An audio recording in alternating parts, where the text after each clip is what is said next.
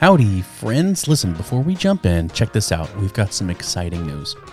As you know, Peter and I work for Bottle Rocket, and we would love for you to join our team. Listen, we're a work-from-wherever company, and we're self-managed vacation. Not to mention, you get to work with great people. Take, for example, Peter and I. Sounds great, right? So, if you are ready to do the best work of your life and join an extraordinary team, hit the link in the show notes to see our current open positions and apply today.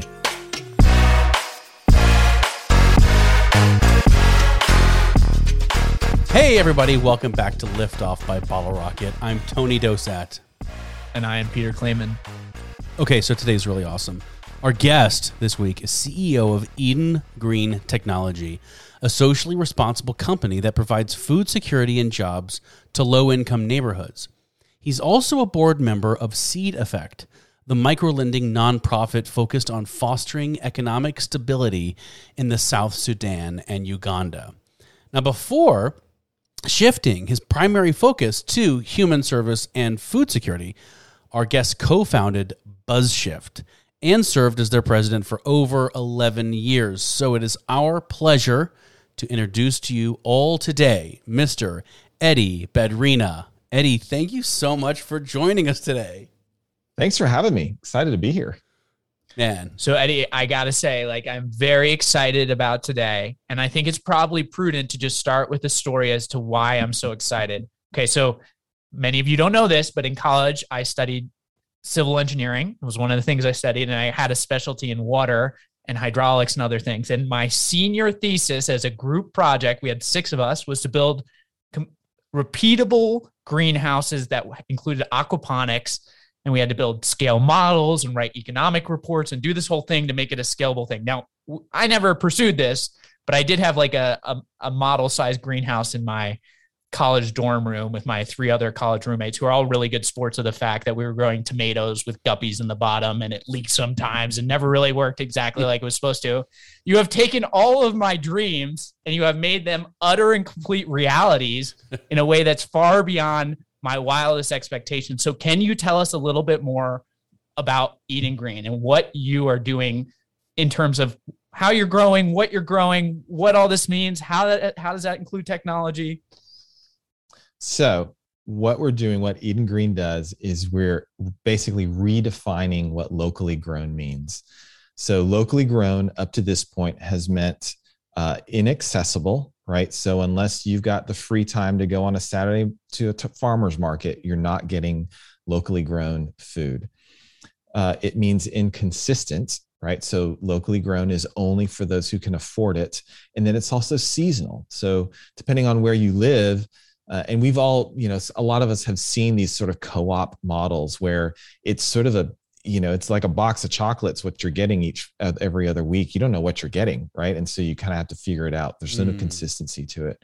And then the last is because they're on such small mom and pop levels, locally grown sometimes means unsafe. And even commercially, we're seeing all of these E. coli and salmonella outbreaks because just safety procedures weren't being addressed, right, on a large level. So, but if you can change all that, if you can make it to where you can grow truly locally, where you can be season agnostic, and you can do it at a scale and an efficiency where everyone can afford it, and at a safety level that they know where their food is coming from and they know that it's safe, you transform what it means to feed people, and then you transform what it means to farm food. And so that's what we're doing right now. And it's all based on this technology of it's 18 to 20 foot vertical towers of plant spots, if you will. And so we've taken the best of both worlds of greenhouses with their economic efficiency using 100% of sunlight, and combined it with the vertical density of indoor farming to create something that's environmentally sustainable, but then also fiscally and economically sustainable. If you're listening right now, you should actually check out edengreen.com, EDENGR EEN.com, or Google search the name, because the images, I'm like looking, it's staggering. It's so cool. It's these PVC, and I'll explain to you if you're not looking right now. It looks like PVC. I don't know what it is, like a gray plastic or whatever it is. Yeah, it's food grade PPA. Yeah. Well, of course. There we go. And then so it's these vertical. What are they? They're 20 feet, and then there's these sort of pod or called plant spots, right? Plant spots. Plant spots. Yeah. How many per? So per tower, or we call them vines. Actually, internally, we just call them vines. But per vine, there's 36 plant spots per vine. So if you multiply that out just by the density of the greenhouse, in 1.5 acres of our greenhouse, you're looking at around 300,000 plant spots. It's remarkable. And 300,000 plant spots, because of the way that we grow food and because of the efficient nature of it, we're getting anywhere from 11 to 13 harvests a year.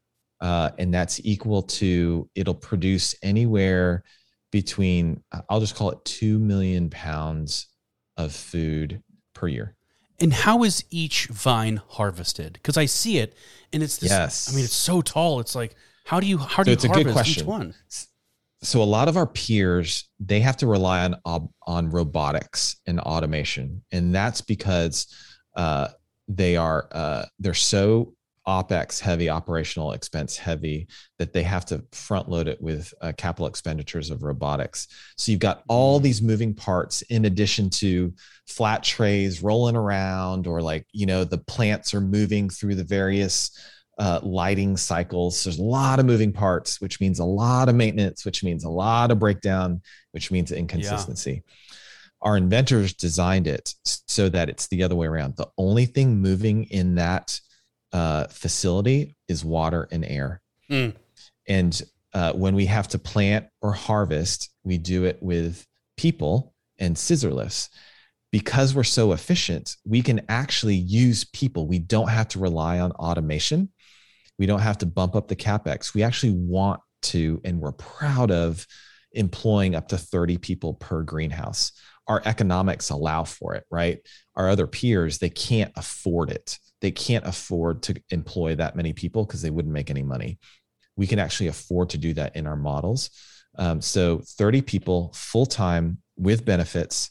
You're getting rid of migrant working conditions under the sun, and you're giving them full-time jobs, stable jobs that in this industry of indoor farming, it's only going to grow by leaps and bounds, no pun intended, over the next probably 10 to 15 years. And so we're not just giving them jobs, we're giving them employment platforms to where they can have upward mobility where they didn't have it before. So I love the technology. I love that we're profitable because we have to be in order to do this. But there's a big part of my heart that is focused on the fact that we can employ these people. And by the way, we're focused on building these in urban markets because we want to cut the food mileage from 2,000 miles in Salinas Valley in California, all the way to 20 miles to 2 miles. And in some cases, if we can build next to a distribution facility, distribution center, it can be 20 yards, right? But if you're putting these in urban populations, because they're so dense, they only take 1.5 acres, who are you going to hire? You want to hire your neighbors, right? So these greenhouses then become not just a source of food, but they become a source of redemption and rejuvenation and renewal for the communities around it. They're not warehouses. They're not, industrial plants that are giving off, tons of chemicals. They're greenhouses growing produce. So these urban farms at scale are really they have the ability to transform whole neighborhoods and communities, all while making a profit, all while producing massive amounts of greens, not just for that local community, but, for 400-mile radius around the greenhouse. We caught you early on this cycle of having an R&D facility, a future state commercial facility, but that is not ahead of the game. Plan. Ahead of the game. Yes. No. What is the plan? What's your vision? Like, you started a digital marketing and strategy firm, right? And now you're sitting here talking to us about technology-enabled farming that provides opportunities to stable jobs, that provides training and all these other things. That's a scalable model. So where's this model going? So there's a little backstory there, and I'll tell you what the big vision is.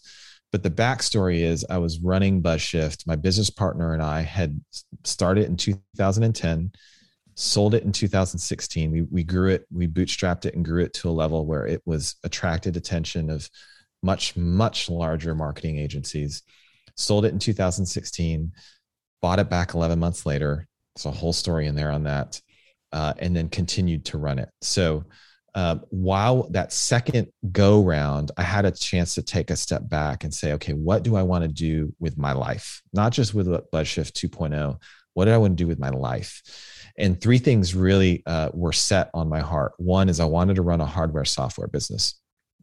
The second is I wanted to see an exponential impact on my effort. So for every 1 unit of effort that I put in, I wanted to see a 10 or 20x return on community and society around me. And the third is I wanted to build what's called a redemptive organization. So we've seen a lot of companies that are exploitative.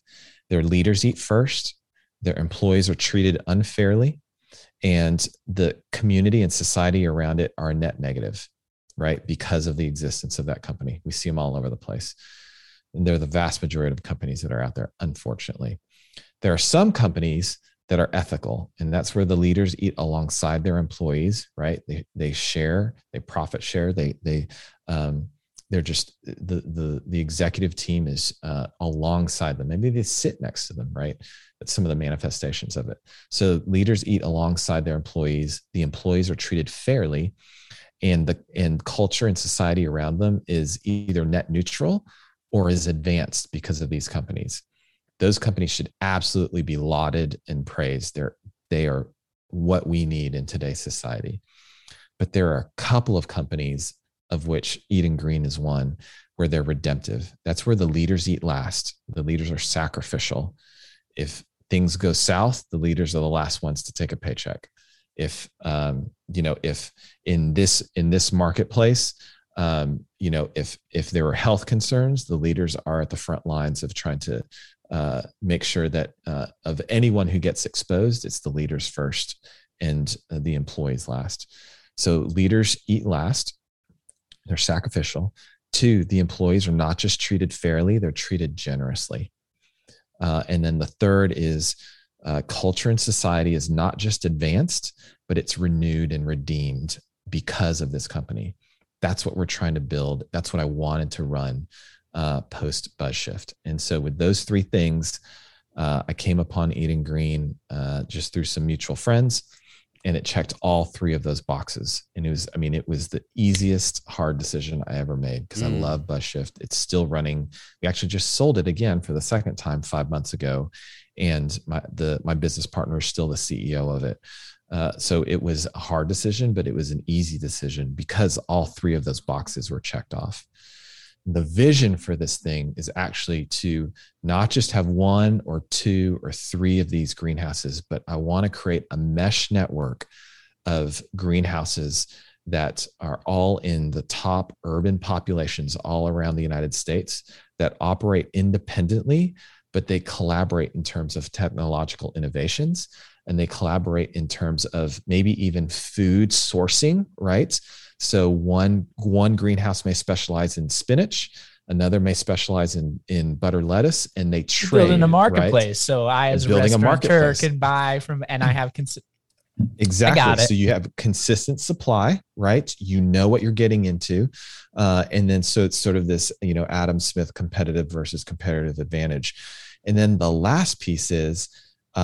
If you have 10 of these and they're all operating differently and independently, but they're the same platform, if employee A, who started as a food safety technician in Seattle, wants to move up, in most organizations, you'd have to go outside of that organization because there's only so much upward mobility in that one greenhouse.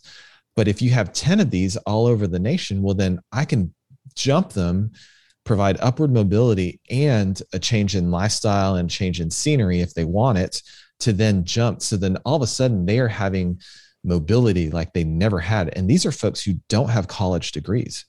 Someone can start at the base level of our greenhouse with 4 hours of training and learn to seed, propagate, monitor, harvest, food safety, greenhouse ops. They can all start at that level and work their way up. So that's the vision, is to create this mesh network of greenhouses all across the United States. And we can put them up fast, like 8 months fast. And an acre and a half is not a lot. It's not a lot of land. It's a sixth of a Walmart, right? And not including the parking lot. Yeah, exactly. So, actually that's a really interesting comment, because there are these big box retailers and landowners who are looking to repurpose their land. And they're saying, hey, what does it look like to, put one of these in our big boxes? I'm like, well, it's indoors. You have to refurbish. We're greenhouses, but you got parking lots that are empty. And that's all we need. Yeah. All we need. So these are slab on grade greenhouses. So nothing's buried. So we can pop these up in 8 months. You could have your first harvest in under a year. That's crazy. I mean, that's a game changer in an industry that are taking 2 or 3 years to build these 60-acre facilities in rural Kentucky or wherever. We don't need that. We actually want to build these in the middle of cities, in depressed areas where the land is cheap, but strategic from a geographic perspective. The land is actually very strategic in terms of supply chain. It's so cool, man. It's pretty awesome. I mean, I'm so fortunate to be leading this team. Again, the puzzle pieces were there.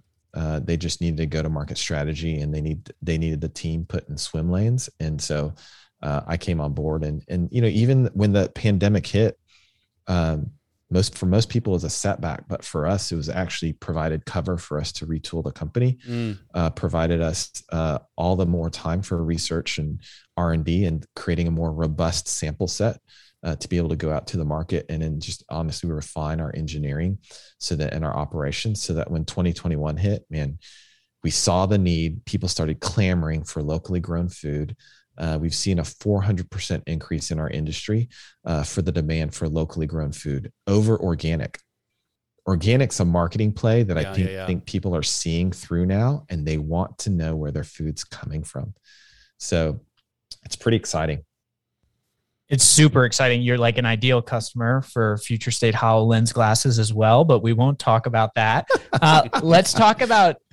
So I was an early adopter of the Google Glass, by the way. So you're like straight down the middle. Like, let's check the microclimates for quality control. Straight down the middle customer for what they want. But we're not going to get into this quite yet. What I do want to ask you is something a little fluffier, right? Which is, I think for a lot of people, they have become so disconnected from the natural world that they don't actually get to experience how incredible it is to watch something grow every single day, especially in the environments you're setting them in. Like, if you were to go look at one of your plants at the start of the day, end of the day, noticeable differences in growth. How have you seen that affect your workers that you're kind of empowering and putting into the field? Interesting. What has their experience been? Has it been transformational? What are you kind of hearing when you do feedback and research amongst your employees? So that's a great question. One is we've had very, very little attrition in our company, even during the pandemic. One, because we chose to pay them even when they couldn't come in. I mean, from the very get-go, it was a no-brainer for us. Did I have to talk to my investors? Sure. But I was advocating from the very beginning of COVID, like, hey, we're paying them. We're not going to, just because they can't come to the greenhouse doesn't mean it doesn't make any sense to me, right? From a care for our employees. And the second thing is we pivoted, and I actually had them we turned all throttled up to grow greens that we could then give away to the local community. Because in my background with foreign affairs and intelligence, I kind of knew where it was headed in terms of food shortages. So probably I would say the pandemic hit here officially in March. By April, we had already turned up the gas and said, hey, we want the entire facility to grow greens that are going to prove out our numbers, but grow greens that people will eat so that we can give them away. So we've given tons of food away. And I think, back to the employee thing, I think they saw that and they said, man, we're really from the top. We really care about our employees and we can care about the community around us. We're willing to stick it out through thick and thin, right? And then I think the second thing is, you're right. When people are working with their hands, with greens, with plants that are growing, and they're caring for them in such a way that they're not just widgets, there's something special about that, right? And everyone has their work climate and just the interpersonal dynamics. But when your mission is in front of you every single day and you're seeing that thing grow and you're harvesting it, and you know that if you don't seed it right, the folks down the line 30 days later are going to be harvesting something they can't be proud of. And that's a very interconnected workplace like few others. Again, I really encourage people to look at the imagery because it blew me away. I know we could talk about all this forever, but we do have to go into the lightning round. So a little preface. Here's what the lightning round is. We're going to ask you a series of questions, a short series. And it's only a one-word answer. And you don't dive into it. You don't dig it up. Okay. It's one word. Got it. This is a challenge. Now, candidly, no one has left it at a word and then been silent, right? It's always a word. We pause and they get into it. But, yeah. Okay. Maybe you'll break the mold. Okay. Here we go. So we heard about your journey, but in one word, what is your why? Relationships. Oh, relationships. I like it. And if you could see the video here, I can tell he wants to unpack this so desperately. I'm going to refrain. I'm going to cut it off. Yeah, I'm going to come in next. Okay. So let's go back to your comment about having insight about global politics. The future we're seeing a lot of insecurity right now, which is consistent with pandemics, consistent with a lack of opportunities, economic and others. The future of a more secure and equitable world is empowered through what? Information. Oh, that's a great answer. Or two words, information transparency. Okay. I got one more. I want to unpack that. I want to unpack that so badly. But I won't. God it's bless. like the end of a really great movie where it ends and you go, you're killing me. The audience can make up their own mind. We took our peak end effect from Prince Guman, one of our first people, and we took all his psychological tricks and rolled it right in the podcast. Well, because I don't think we had lightning round before that. No, I don't think we did. Okay. Yeah. All right, I got one more for you. And then we'll do the last question. Final lightning question. One word is, if you didn't do what you do or what you have done, what is your dream occupation? Fly fishing guide. A fly fishing guide. Okay. I also want to unpack every single one of these. I'm like, I could spend 30 minutes on each of these, but anyway, keep on going. It's all about systems. The common theme here is systems thinking, by the way, everybody. Well, it's interesting you say that because the takeaway I have, and this is interesting because, and part of the reason why we don't unpack this, yours is systems thinking. Mine is servant leadership. The fishing, the relationships, the eating last, all the things. Anyway, so here's the final question. Eddie, are you ready? And this one you can unpack. Yeah. Okay. Great. So what non-digital object or thing that you own or possess means the most to you or has impacted your life the most, and why? I'm a sneakerhead. Oh, are you? Yeah. So I love the utility and the artistry of sneakers and the historicity of it. So I've probably got, I hate to say it, I probably have 24 pairs of shoes, pairs of sneakers. When did that start? Like, why?